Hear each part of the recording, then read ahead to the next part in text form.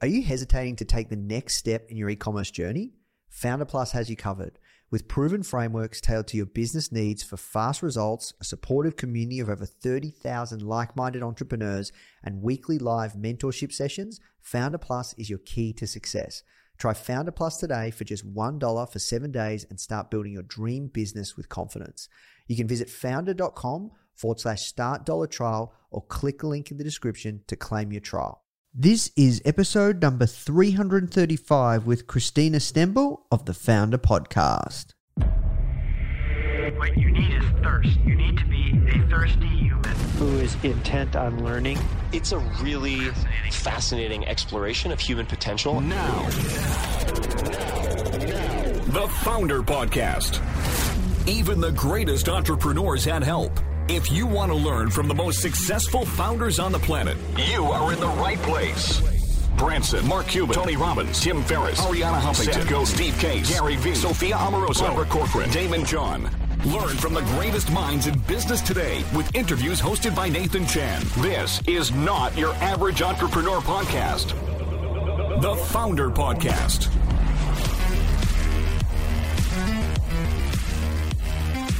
Hey guys, thank you so much for tuning in. Before we start today's episode, I just want to let you know that our goal at Founder is to help entrepreneurs succeed however we can by giving away high quality content in the form of interviews, blog posts, podcasts, YouTube videos, you name it. We put out so much content to help you. And another interesting project that we're working on right now is partnering with world-class founders like Damon John, Alexa Von Tobel, Greta Van Riel, and so many more to teach crucial skills like negotiation, finance, e-commerce, and so much more. So if you'd like to get access to these free trainings with founders like this, which is 100% free, just go to founder.com/free. Okay, so now let's talk about today's episode. What's going on, Founder Fam? Nathan Chan here, CEO publisher of Founder Magazine. Hope you're doing well wherever you are around the world. Welcome back to another episode. Depending where you are, you might be locked down, you might be not, you might be enjoying life. Here at Melbourne, we've been lucky that we've come out of a very, very long lockdown and things are starting to open back up. We just recently opened back up the office at Founder, starting to see the team. And guys, we are working on so much awesome content to help serve you wherever you're at with your business, whether you want to start a business, when you want to grow a business, when you want to scale a business. Wherever you're at on your journey, we are really trying to democratize entrepreneurial education and build one of the largest brands online to help you start or grow your business. So let's talk about today's guest. Her name's Christina Stembel, and she's had an incredible journey. I really loved our conversation. It was very transparent. It was very open. It was very honest around her journey, how she's built this business. She's taken it from zero to over $65 million a year in annual revenue. She's been rejected by over 104 investors. In the end, she just decided to bootstrap her business, and it's just an amazing feat to be able to grow a company to that size. And she's only just getting started. She's working towards building this company into $1 billion annual revenue company. And in this interview, I talked to her around how she started the company, why she gave herself 2 years, how to market your business on a shoestring budget, her views around Farm Girl Flowers as a workhorse amongst many unicorn companies being in San Francisco, and also the importance of product quality and why she believes that a good quality product will outsell any level of marketing, and then also the future of this company, how she's handled things during COVID, how she's handled building a seasonality-based business, which does come with its challenges, and so much more. So if you guys are enjoying these episodes, please do take the time to leave us a review. We work so hard to find some of the most hard-to-reach founders that you might not have ever heard of them, but you know their brand or they're doing exceptional things. Like, we have dedicated people that scour the globe to try and find these people. It's all for free. All we ask is you share this with a friend, leave us a review, and help get behind this mission that we have for really helping people, where you can learn what it takes to build and grow a successful business from people that have actually done it. All right, guys, that's it from me. Now it's jump to the show.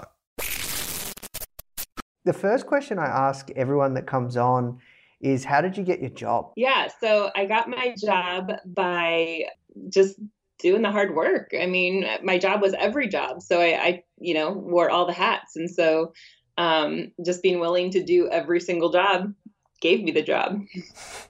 I guess I would say. Yeah, that's usually how it is when you first start. So how did you find yourself, doing the work you're doing today? How did Farm Girl Flowers start? Yeah, so it's not the story that most people think. Everybody kind of wants this romanticized version of, I must have grown up like frolicking in my grandmother's garden or loving flowers. And it wasn't that at all. I just wanted to start a business, and I wanted it to be able to check some boxes. Mainly, I wanted to be able to grow really big. I wanted to actually do something different. I didn't just want to take somebody else's idea and like slightly tweak it. I wanted to actually like go in, and I hate to use the word disrupt because it's so overused, but I wanted to actually disrupt an industry. I wanted to like do something different in an industry. And so flowers was the first idea. Farm Girl was the first idea I had that checked all the boxes. Another big one was I knew it needed to be bootstrapped. I knew there was no way that I was going to be able to go down to Sand Hill Road here and get, one of the big, Andreessen Horowitz to invest, millions of dollars into me because I didn't have a tech pedigree. I don't have a college education. I have a very untraditional, backstory. So it wasn't going to be possible. So this was the first idea that I knew that I could bootstrap. And so that's why I went for it. And it did check all the boxes. But the one that I didn't know back then that I wish I would have is how hard perishability would be. Because if I was going to start a business now, I would definitely have a checkbox that says, is it perishable? Yes or no? And if it's yes, I would go on to the next idea. But that wasn't the case. So it was the best idea I had out of probably 4,000 ideas. I thought that I could do. Okay, interesting. And what were you doing before that? Like, what is your background? Is marketing, PR, products, tech? Yeah, you're giving me a lot of credit. So my background before was I did a lot of jobs. I was in hospitality. My last job before starting Farm Girl Flowers was at Stanford University, which is ironic since I didn't go to college. I ran a catering company within the university that was owned by the university to start, which I learned a lot from that helps me now today. And it also was great because I was able to kind of start a company within a company without the risk. I had a paycheck. And then after that, I became the director of alumni relations. So I did a lot of programs and events, and we used flowers at those events, which is why I started researching the flower industry. Because we would buy a lot of flowers. I couldn't understand why they cost so much, which led me down this rabbit hole of research on why flowers cost so much, only to find out very quickly that I understood why they cost so much.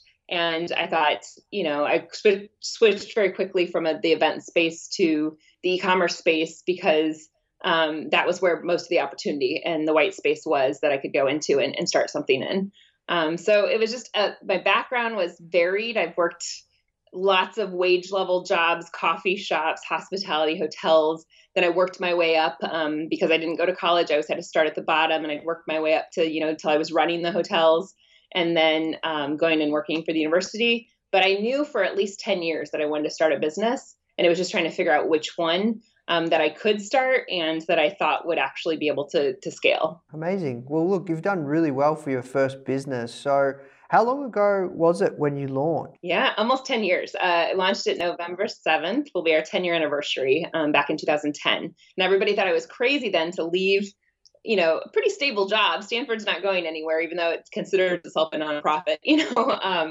So, it was still the economic downturn in 2010. People are like, wait, you're quitting your stable job at Stanford to start a flower shop? And I'm like, no. And how many times I'd be like, it's not a flower shop. It's an e-commerce flower company, but people thought I was crazy. But now all the research I do has shown that, companies that start during, bad economic times are actually the ones that tend to do better. So I'm always telling people, even right now when, people are scared about, the recession that's probably looming in front of us, it's the perfect time to start a business. There's a lot of pros for it. Yeah, I agree. So talk me through kind of how you kind of got the business up and running. You said, proudly you're bootstrapped, which is incredible. So did you start with a Shopify store? Was Shopify, I think Shopify was still early days, or they weren't around? They weren't around then. At least they weren't around in a way that I knew about them. Yeah, okay. Yeah, so a friend of mine, 2010, I quit my job in June. I gave myself until August to get a website up. That didn't happen. It took till November. But a good friend of mine, his company built it for me for only a few $1,000s back then. I mean, what I spend in 1 week of development work now, less than 1 week of development work now. So, it was just very scrappy. I had $49,000 of savings. I was like, I'm going to start this with $49,000. I gave myself 2 years or until I ran out of money, but that was to live on too. It was like one account, I'm like, I need to live on this and I need to start this company. And so everything was very bare bones, very like grassroots. It cost about $5,000 to start the website. I had to go teach myself how to make flower arrangements. I knew nothing about flowers. So I would go buy flowers and practice and watch YouTube videos and how to process flowers and everything like that. And just did everything myself too. I did it from my dining room for the first 2 years. Wow. I got very close to running out of money at year 1.5. I got down to $411 at one point. Thankfully, I just paid rent. So I still had a couple of weeks for it to pay rent again. And then at the 2-year mark, my corporate attorney landlord found out I was running an illegal business from my dining room and then gave me the pink slip that either I had to get out or the business had to get out. So I moved the business out before I would have actually, because I still wasn't financially stable.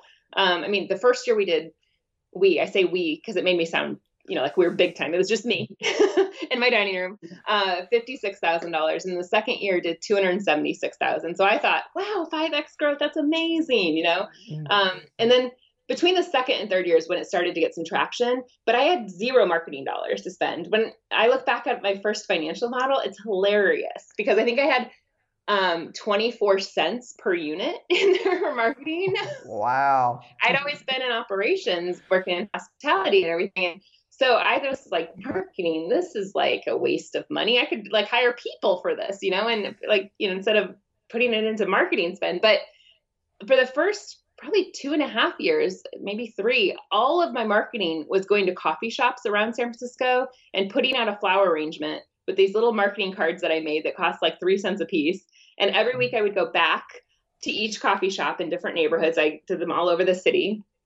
And I would count how many cards were taken. And if like 40 or 50 cards were taken every week or more, then I would deem it a worthy expense to put another bouquet there for the next week. But if only 10 or 20 were taken, I was like, I don't think that's worth the $20 it costs to do this flower arrangement. So that was it. And it was going to a lot of networking events at night and taking flower arrangements there. I would always like put them on the registration tables everywhere.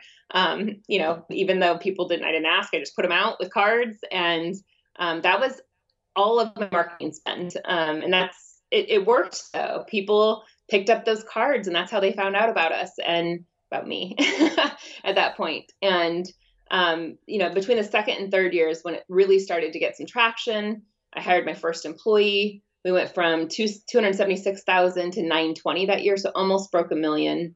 But really from the start, I thought I was going to be able to prove out the concept and then go get funding. Like that was always the plan. I was like, I just need to prove, it was a very different model. It was, less is more. In the early days, we only had one bouquet option. That's it on our site. Everybody else had a minimum of 169 on their website. And so the education was really challenging because this was way before the less is more that everybody has now. The fewer better, less is more, everything that, from anything from clothing to shoes to anything now.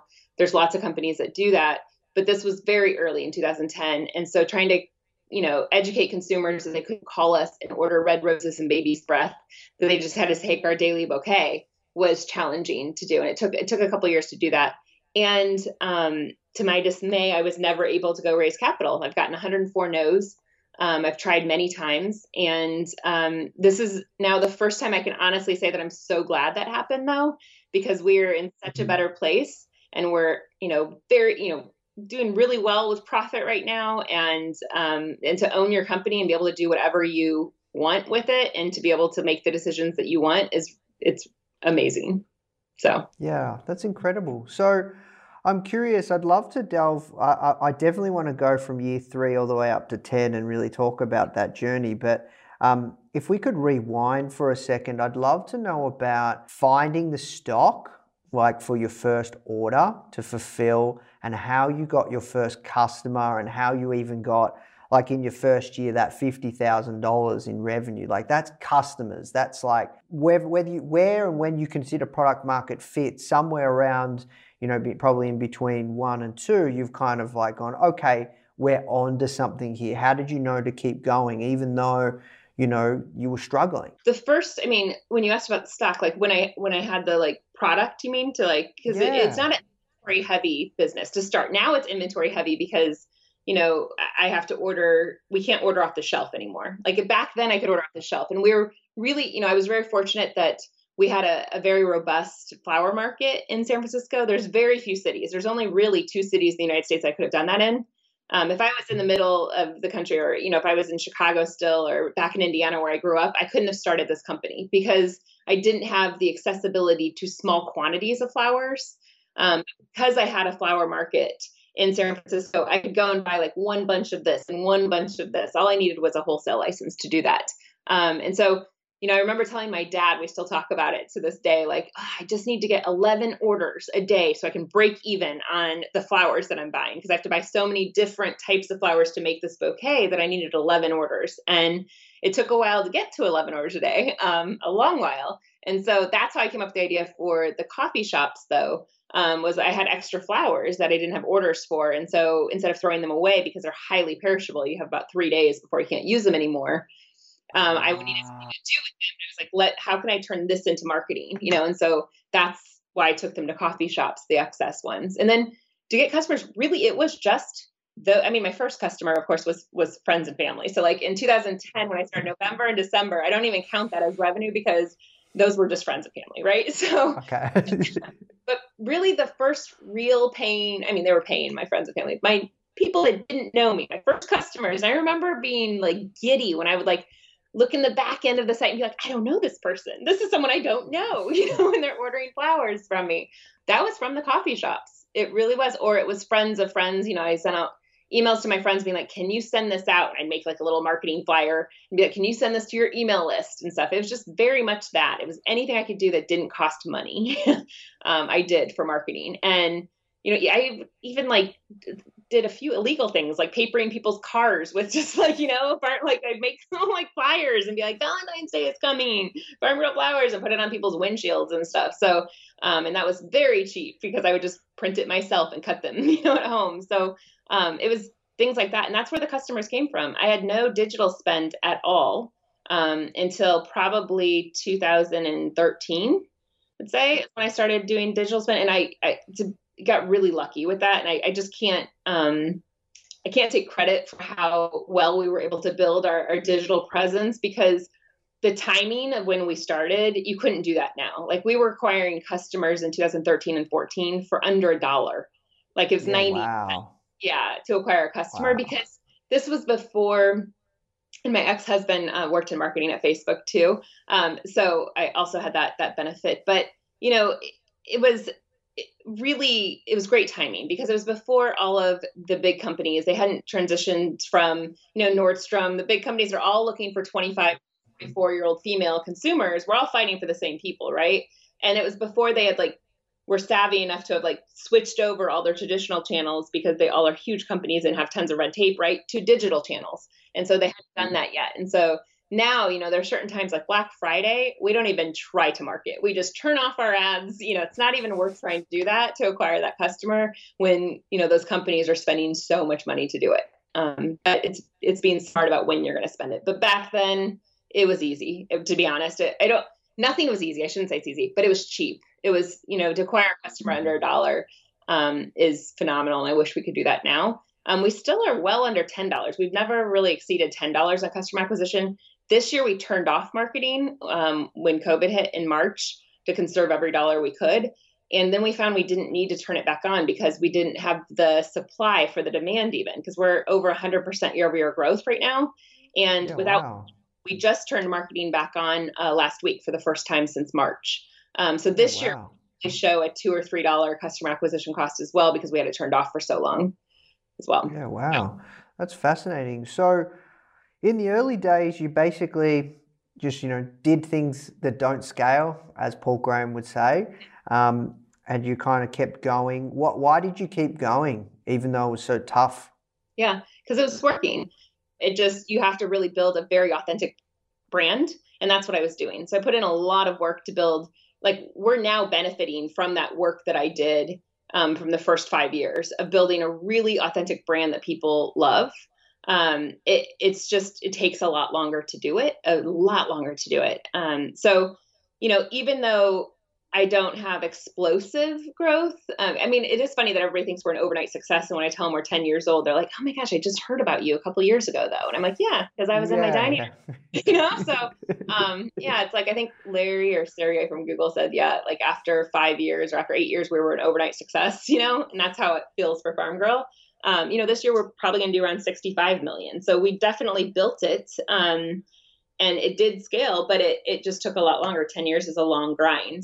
And I think the reason I kept going is because I think I, like most entrepreneurs, have a really big fear of failure and I don't quit much. And so I just needed to prove that I could make this work.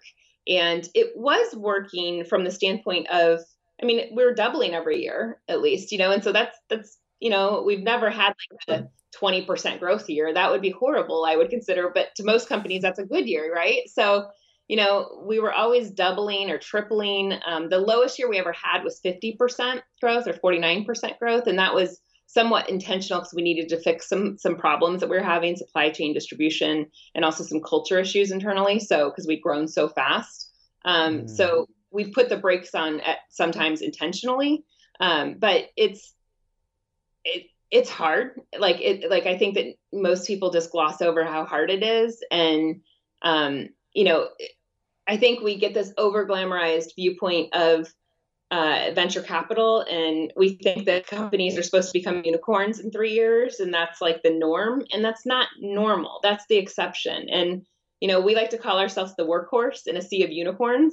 Like in Silicon Valley, everybody's focused on being a unicorn, and we're focused on being the workhorse. Like, we're going to win at the end. We're going to have built a really good company that's profitable. I like to say we kick it old school. We spend less than we make. We're a healthy company. We treat our team right. We have great benefits for our team, and we worry about more than just the bottom line. And we're able to do that because we don't have to answer to investors that are looking for that 3 to 5 year 10x turnaround, return on their investment. And so it's funny because half the people I talk to think 10 years is so fast to have built a $65 million company. And half the people are like, oh my gosh, 10 years, how have you been doing it for 10? And it depends on what day you talk to me on which camp I'm in. So, but usually 10 years is a long time. Yeah, look, I know what you mean, especially if you're in, San Fran and it's crazy, like the growth and all sorts of things, but you're making that conscious choice to grow controllably, which gives you all the power and, it is a really great alternative path. And I think there is a big bootstrapping movement. You look at like the guys at Basecamp. There's many other founders that are now choosing to go down this pathway. So that, it's not just a one size fits all. Yep. I think we need to talk about it more because it's, the most freeing moment probably for me was when I finally realized that success does not equal funding. Like, I can be successful without funding, and I can stop chasing it and stop spending. I was spending 30 to 40% of my time pitching to people. Wow. A lot of time. I have spent thousands of hours pitching in the last. Wow. Oh my gosh, so many. And every single time it was a no, or a couple times we got yeses, but horrible offers. And I did a lot of research and I got very bitter for a long time. And, then I realized, look, I have less than a 2% chance of raising capital. As a solo female founder, I have less than a 2% chance. You take like tech, like software companies out of that, I have less than a 1% chance of raising capital. Why in the world am I spending 30 to 40% of my time pitching to a bunch of guys who have never actually built a company, and they're telling me what I should be doing differently? And I'm sitting there thinking that, oh my gosh, at first I was thinking they're so smart. They're so much smarter than me. I didn't even go to college. And then by like the third year pitching, I was like, no, I know what I'm doing. Look, I'm building look how fast we're growing. We've not run out of money. The fact that we haven't run out of money should give me enough accolades and enough just proof is in the pudding, basically, to say, you know, how many companies can grow a perishable product company where even the big guys do less than 10% margins. Most are 6 to 7%, and that's billion-dollar flower companies. The margins are tiny. They're scarce in what we're doing. And the fact that I'm able to bootstrap without running out of money is the accomplishment that I'm most proud of in my entire life. And the fact that VCs and private equity individuals don't see the value in that, to me, shows me that they're not the smartest people in the room. Because if I saw that in front of me, and when I have enough money to invest in lots of female-owned businesses, which I can't wait to do one day, I will give so many points to people that can do that, because it's the hardest thing in the world to do. It absolutely is. So, and not having to spend 30 or 40% of my time felt like a gift I was given back. And it also seemed like the wisest decision, because if I have a 1 to 2% chance max, then I should be giving it 1 to 2% of my time. Yeah, wow, that's crazy. So how many no's do you reckon you got in those first 5 years of trying to raise VC? 104. I have a spreadsheet. I'm going to send them all. I'm going to have my pretty woman moment, and I'm going to send them my check, and I'm going to be like, big mistake, huge mistake. So 104. 104 no's. Mm-hmm. 104 no's. Wow. What a story. So let's go back a little. So first 3 years, broke $1 million. Obviously probably had a couple of employees. Were you still just servicing the local San Fran market, or were you starting to service other states too? Only San Francisco. So my intention was always to get national shipping going within 2 years. And I was so wrong. It was not possible to do that. The subsidies on shipping were huge, and I had no idea how big they were. So I couldn't afford it until year 5.5. At 2015 mid-year, we started with just some, not national shipping. We started just doing some other Bay Area areas. So like we were only in San Francisco, which is 7 miles by 7 miles. It's a very small 49-mile squared radius. It was very tiny for 5.5 years. And so we were able to build it. We have pretty market saturation in San Francisco, and we should have launched national shipping much sooner than we did, but I just couldn't afford it. Our subsidies started at $19 per box that we had to subsidize. And that's, I mean, if we just done rack rates before I had enough buying power, it was almost $200 to ship a box, and you can't charge consumers that. So I did all kinds of focus groups to find out how much we could charge. All of our customers said basically $15 was the sweet spot. I had it like tiered, if we did $15, 92% of people in my focus group would buy. If it was 18, it was like 80 something percent, 81 or 82%. And then when I went up to 25, which was the highest tier, which is what we launched national shipping with, 2% of people pulled said that they would buy. You know how much we still charge for national shipping? $25. We have not been able to get shipping rates down because even once we launched national shipping, what I could afford to, which was in 2016, we did, some local areas, additional local areas in 2015. And then 2016, we started doing California shipping. And then mid-year, we started doing national shipping. And those subsidies, instead of going down, they increased very quickly. And I hadn't anticipated that because, when I was doing my modeling on it, I anticipated that the entire United States would grow at the same rate, all of the zones. And that's not what happens. Major metro areas on the coasts grow faster. And so New York City grew very fast, and that's the furthest zone away from San Francisco. Florida grew very fast. Texas grew very fast. Those are still our biggest states outside of California. And our subsidies grew at one point to almost $40 a box. Wow. Yeah. And so knowing your numbers is really important. Otherwise, you run out of money super quick. So, I would have to control how many we could even ship. So like the first Mother's Day that we were shipping nationally, we sold out in 4 minutes. I could only afford to do 200 boxes. Crazy. 200. Yeah. And after 200, I ran out of money for subsidies. And so then it just gradually I would be able to open up more and more. And then in 2017, about a year later, we had, enough margin in other areas that we were able to negotiate, better supply chain costs and things like that, that then I could put that towards. And I always took from my marketing buckets, which is why my marketing is often $2 or $3 for my CAC. Like when I tell people our ROAS is 27, they're like, that's not right. You're not doing the math right. And I show them and they're like, no, it's 27. I'm like, yeah, because I never have enough money to spend on marketing because that's the first bucket I take it from for shipping subsidies, So 2017 mid-year, we were able to open it up without selling out, except for holidays. So we really have only been shipping nationwide without being handcuffed to the subsidies and selling out for 3 years. And it has grown really, really fast, which is great. How come you didn't set up like supply chains in the different cities or in like a traditional e-commerce business? If you let's just say start in Australia, you see a lot of customers coming from US, so you set up probably something in, like middle of the US, or maybe you just do East Coast or West Coast, and you can control Canada and US, and then you set up something in Europe. Like why didn't you do that? Is it because of the flowers? No, it takes a lot of money to set those up and bootstrapped. We've never had $1 million or $500,000 to set one up, it took about $680,000 to set one up. So now we have one in Miami. We're opening other ones. We're doing a hybrid model with fulfillment centers and distribution centers. But the other reason that I don't just do what all the other flower companies do, and they have bouquet makers and farms ship for them all of their product, is because we're a high design bouquet. So we actually, the thing that sets us apart is we are a designed bouquet. We are not just a bunch of flowers.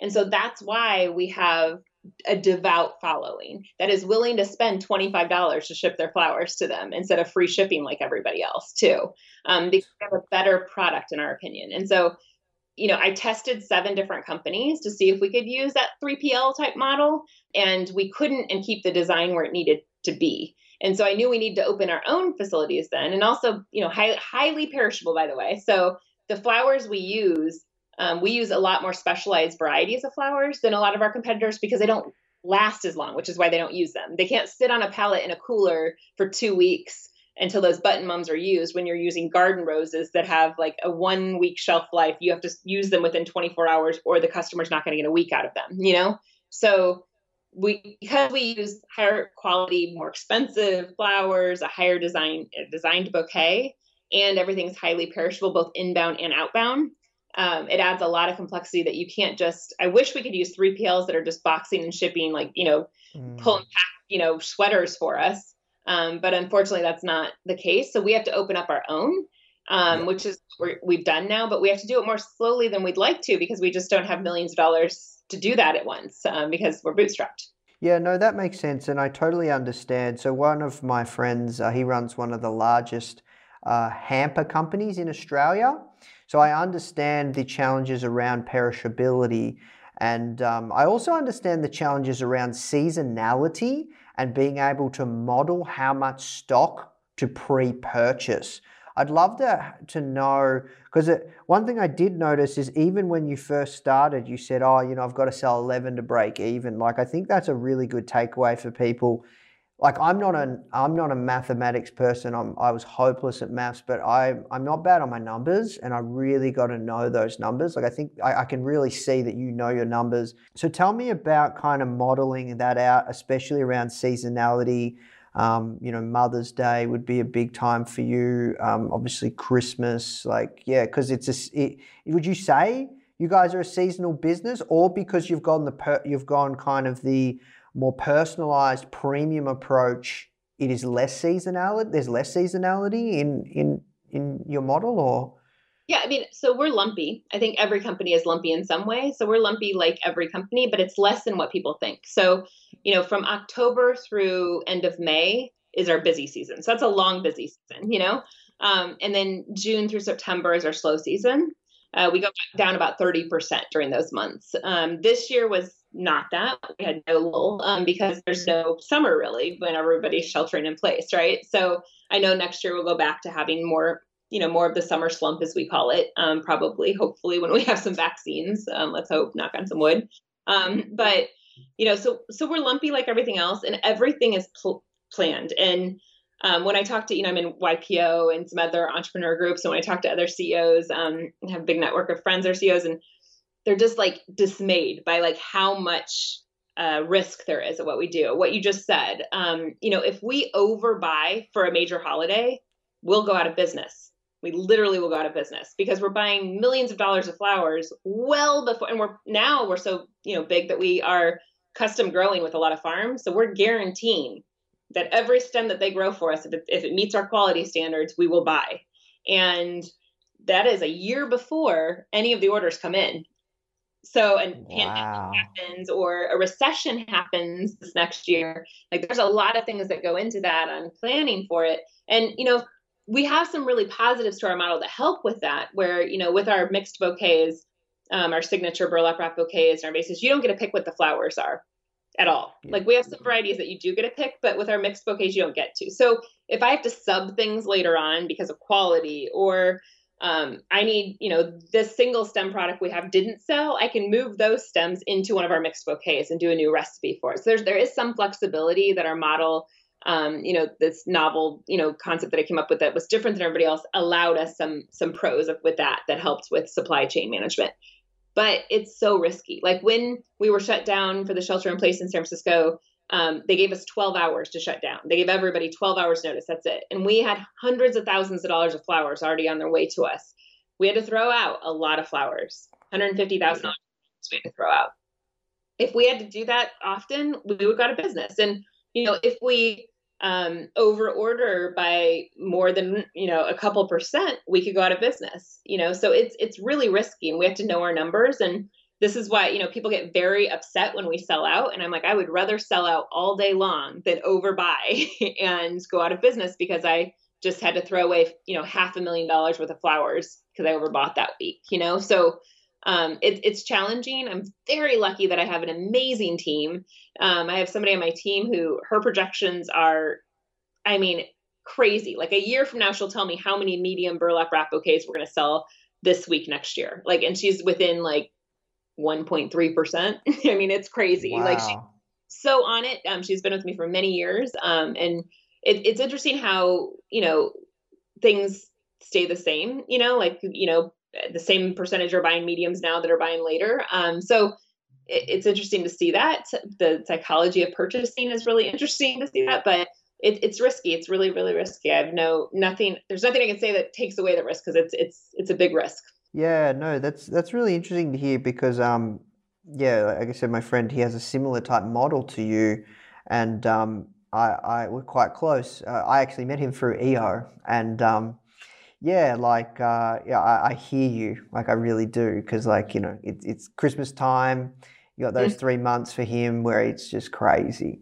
Yep. So I'm curious, coming back to year 3, broke the $1 million mark. Sounds like you're really starting to get traction now. What do you think that was? Was it just compounding of just building the brand grassroots style and really starting to ramp up on the digital side? Honestly, it was, this may sound, marketing people would not agree with me at all on this, but I will stand behind it. It was having a better product. It was really being focused on our product and our customer experience, because word of mouth, I cannot stress enough how important it is. And so, women loved us. And the other thing is, everybody assumes that men are the ones that buy flowers. They're not. 80% of people that buy flowers are women buying for women. You buy for your mom and your sister and your girlfriends. And the reason is because you know how it feels to get flowers. And so you want to give all the, your loved ones in your life that feeling. And, Valentine's Day is the only time that flips. It becomes 90% men. I hate that holiday. But the rest of the year, it's women buying for women. And when women love something, they love it. And they tell all of their girlfriends about it. And so that's what happened with us. We have this, we told a story about who we are, what we do. We have these little pins that go in each of our boxes have a little pin that has a story on it that's about grit or resilience, or, we've done a lot with the unboxing experience to make it this wonderful thing, instead of it being, oh, I got flowers in a box. They're so excited to get a farm girl box and they're Instagramming it and stuff. So, those women told all of their girlfriends, oh my gosh, this is the most amazing flower company. You have to try them. And that there's no other reason that we grew other than we made a better product, a better mousetrap, basically. And we really stuck with that. And we made, a better customer experience. We sell all of our customer services in-house, and we make sure that we take care of every customer. And, all of the review sites, they rave about us, and it's not about our product. It's about our customer experience. It's about our customer service. And, people don't put enough value into that, and everybody talks about, if somebody has a bad experience, they're going to tell 10 people, and if somebody has a good experience, they're going to tell one person. I don't agree with that. I do think people tell 10 people if they don't like it. But if women really love it, last weekend, all my girlfriends are like, talking about all my clothes they loved them when I saw them. And I was like, okay, well, they're like, where'd you get it? And so send me all their referral codes. And all I was doing was sending referral codes to my girlfriends of where they can buy their clothes and stuff. So if you really love a company, a brand, and a product, you're going to share it. And that's what happened. And that's how we were able to grow without any money. That's awesome. Yeah, look, I do agree with your sentiment there that like when you can find a product that just flies off the shelves, that's when you know you're onto something. And it is so much easier to market. It is so much easier to sell versus a subpar product and you need next level marketing. So yeah, no, look, and that's really pushed from, San Fran, Silicon Valley. Those they're obsessed with the product. They're really product people down there. So it sounds like maybe a bit of that has rubbed off on you. I mean, definitely. But it's interesting to me that there's many other Silicon Valley flower companies that started after us that look strikingly similar. And other really? Yes, absolutely. And the thing, they took a lot of inspiration from Farm Girl Flowers on almost everything. The one thing they didn't was making the product in-house because it cost a lot more, right? But that's the only way to keep the quality where you want it to have a design bouquet. You can't have the same people making Safeway or the big grocery stores bouquets as making yours and expect them to look different, right? And so it's interesting to me because they, and I try to explain this in the pitches, those 104 pitches that turned me down. I try to, when they'd be like, yeah, but it's not sustainable to have $10 customer acquisition cost. And I'm like, I get it. It's not sustainable, but I don't think I'll ever have to have $80 customer acquisition cost like our competitors do. And the reason I won't have to is because people always come back to Farm Girl Flowers because I make sure that we have a better product and we have a better customer experience. So if the average American consumer buys flowers 4 times a year, they come back to Farm Girl 4 times a year. And so I don't need to spend $80. So the other companies that aren't putting the emphasis on the product, you're going to have to keep spending on marketing because you have to acquire new customers all the time. Because when people come, they don't like what they get. When I would go buy from those companies, I felt ripped off. I felt like I got a grocery store bouquet that I spent $100 on. And that's what's happening because they're not focusing on the customer and the product. They're really great marketers. They have great technology companies. They have great marketing departments. But until you fix the problem, which is that flowers should not be ugly. You should have a beautiful bouquet and you should take care of your customer. If those flowers sat on a porch in 100-degree heat and died, you should send them a new one really quickly and make sure they're taken care of. And that's what we do. Yeah, no, I love it. A lot of respect. So you said you will turn over over 60 million this year, and you're profitable. Are you able to share kind of like roundabouts for the margins or? Yeah. So until this year, we ran it as close to zero as possible. That's the only thing that we were like Amazon on, right? I would try to run it at, I would budget 2% profit and then I could afford to do some marketing if I had more than 2% profit. So, we ran it close to zero as possible, in order to be able to grow it. And then, because everything is how much marketing you spend, how much, all the things require how much subsidies you can do on shipping. We've had to turn off certain areas that the subsidies were too high in. And so it's very controlled, like you said earlier. But everything was controlled down to the profit. And so this year, when COVID hit, and I didn't know if we were going to make it, to be quite honest, because we actually make things with our hands, and having to lay off 191 people in 12 hours and figure out where I was, and have to shut down our facility that we're still paying really high rent on, a huge 30,000 square foot warehouse in San Francisco, and all the things with that. And I was like, how are we going to afford to do this? And it's a couple months before Mother's Day, which is like our Super Bowl of the year, and I have to figure out how to get distribution in place by then. But the way that I did it, I rearranged our entire distribution model, was so much better for the company. And for profit. And so we are actually doing really well with profit and may even hit double-digit profit numbers for the first time ever. And like I said, we just turned marketing back on because we didn't need to, because I couldn't do more than 100. We're like 105% year-over-year growth, and we didn't have the supply to do more than that. So I was like, why spend any money on marketing when we're selling out? so that's not a good use of money, So, so this year's been a really bad year, just with all the stuff we've had to do and figure out and get through, but a really good year financially for us. Yeah, wow, that's fascinating. So you're running it like a VC-based model where like you're not, like you could be profitable, but you're extremely aggressive on growth. Yes, we could make a lot more money if I had done things differently and not tried to get 100% growth numbers. If I had tried to do this at a 10 to 20% growth and stayed, what that would mean is I wouldn't do national shipping. The subsidies are far too great. If we didn't, last year we subsidized over $3 million in shipping. Wow. If I had $3 million more in my pocket, and a lot of founders would do that. They would just, take a distribution of $3 million out of their company and call it a day. And that's not what I never started this company to be a small business. I want to grow it to $1 billion. And so that's what I'm doing. Billion in revenue or billion in valuation? Billion in revenue. Okay. Wow. And when do you think you will get there? It depends. So I think we could definitely get there. I mean, honestly, it depends on the economy, what's going to happen with the economy, with unemployment being what it is. But if everything went as it is right now and how things have gone right now, we could be there in 5 years. Just servicing the US market or have to go international? I would like to go international. We're already working on some international plans. Mm-hmm. Okay, interesting. COVID's been an interesting one because I think it's been a true test of every founder's leadership abilities and skills and entrepreneurial skills. I'd love to know what have been your biggest lessons that you wouldn't have had if you didn't go through this. Yeah, that's a great question.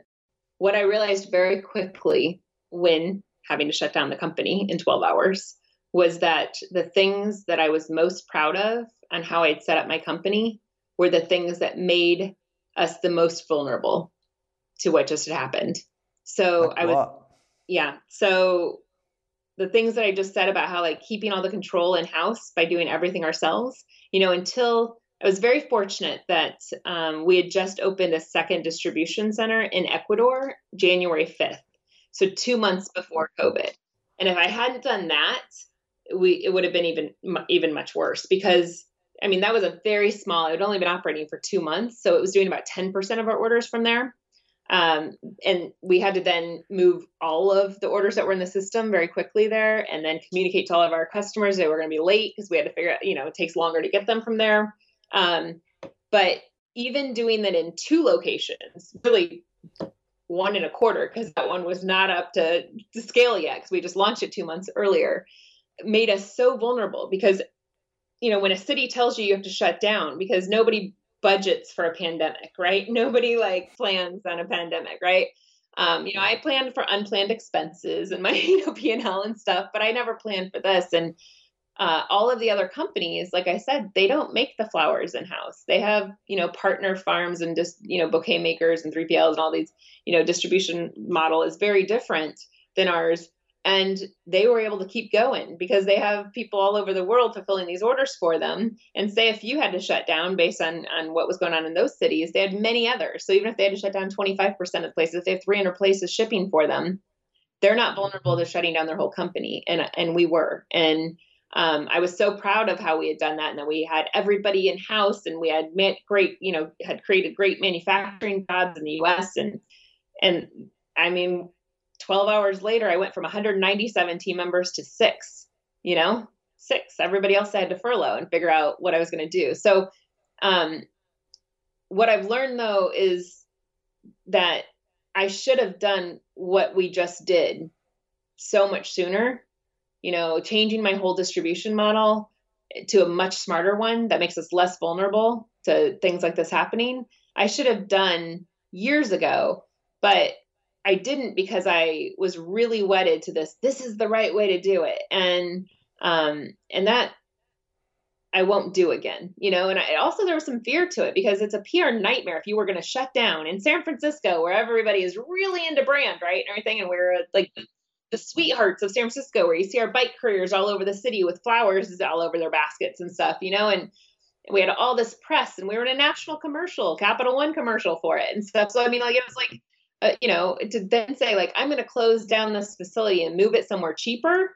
That's where in a city that San Francisco is not set up for manufacturing. It was ridiculous to run a manufacturing facility in San Francisco. That was the stupidest thing that I could have done. And so I should have moved it years ago. But, I was like, I can't, the PR nightmare. I'd be scared of like people, what they would say and all that, and I should have just done it. Do the hard things sooner and the things that are right for the company, and don't care what people say about it, because there's armchair quarterbacks everywhere telling me everything I do is wrong. But, so what? So. Yeah, no, that's a great one. And any others that have really forced you to level up as a leader or an entrepreneur that, you've really learnt from during this time from a point of reflection? I mean, I don't know if this is like learning, but I have to say it's like this year's been absolutely the hardest year of my life. And I think it would have been really easy to give in. This year would have been the year to just give in. And, when all this happened, after I cried for a little bit that night and felt sorry for myself, I realized that, how I set up the company was, all of it was choices, like everything is a choice. And so I can either make the choice to walk away now.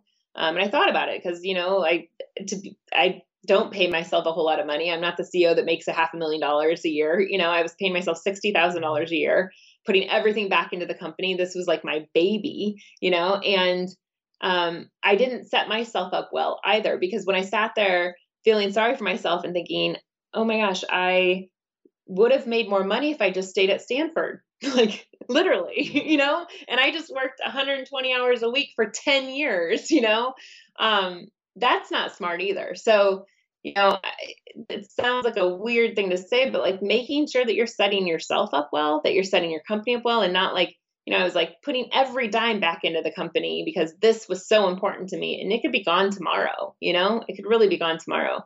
So there's that learning.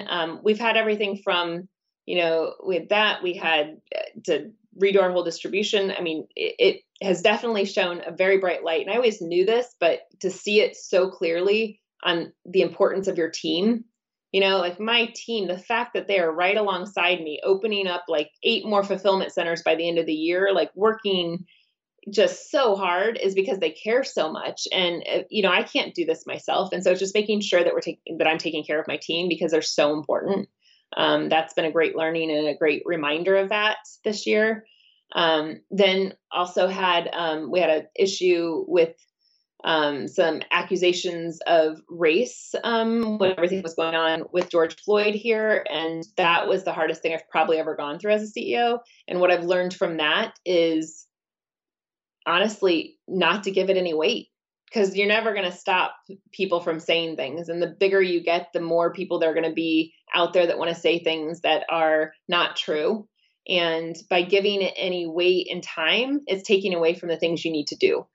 So really staying focused on, there's all these distractions all the time, and just not giving it any weight or any of your time, because you have so little of it. Time is the best, the most important resource that you have. And so to spend it on anything that's not important is a waste of time, so that was a big learning. And it's hard because, I don't know I think that this might be a female trait more so too, on really caring what people think about you a lot. And so, I like to think of, care about people, but don't care about what they think of you.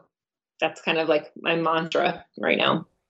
So. Awesome. Well, look, we'll wrap there, but last question I'll ask is, where's the best place people can find out more about yourself and your work? Yeah. The best place is at farmgirlflowers.com, our website. That's where I'd love everybody to go. So that'd be great. And then also we're very active on digital channels as well, Instagram, Facebook, and all that. We do stories, and you can kind of see behind the scenes if they're interested to learn more about Farm Girl. Awesome. Well, look, that was an amazing interview. Thank you so much for your time, and congratulations on your success. Thank you, Nathan. Thanks for having me. It's been a pleasure. You're welcome. Hey guys, I hope you enjoyed this interview. As you might already know, our mission at Foundr is to help tens of millions of people every single week with our content, either start or grow their business. which is exactly why we're partnering with world-class founders such as Damon John, Alexa Von Tobel, Greta Van Riel, and so many more to teach crucial skills such as negotiation, finance, e-commerce, and so much more. So if you'd like to get access to these free exclusive trainings, please go to foundr.com/free. These are 100%. We go super in depth on teaching a particular topic, and I know that you're going to love them if you enjoy this podcast. So just go to foundr.com/free. All right, guys, I'll see you in the next episode.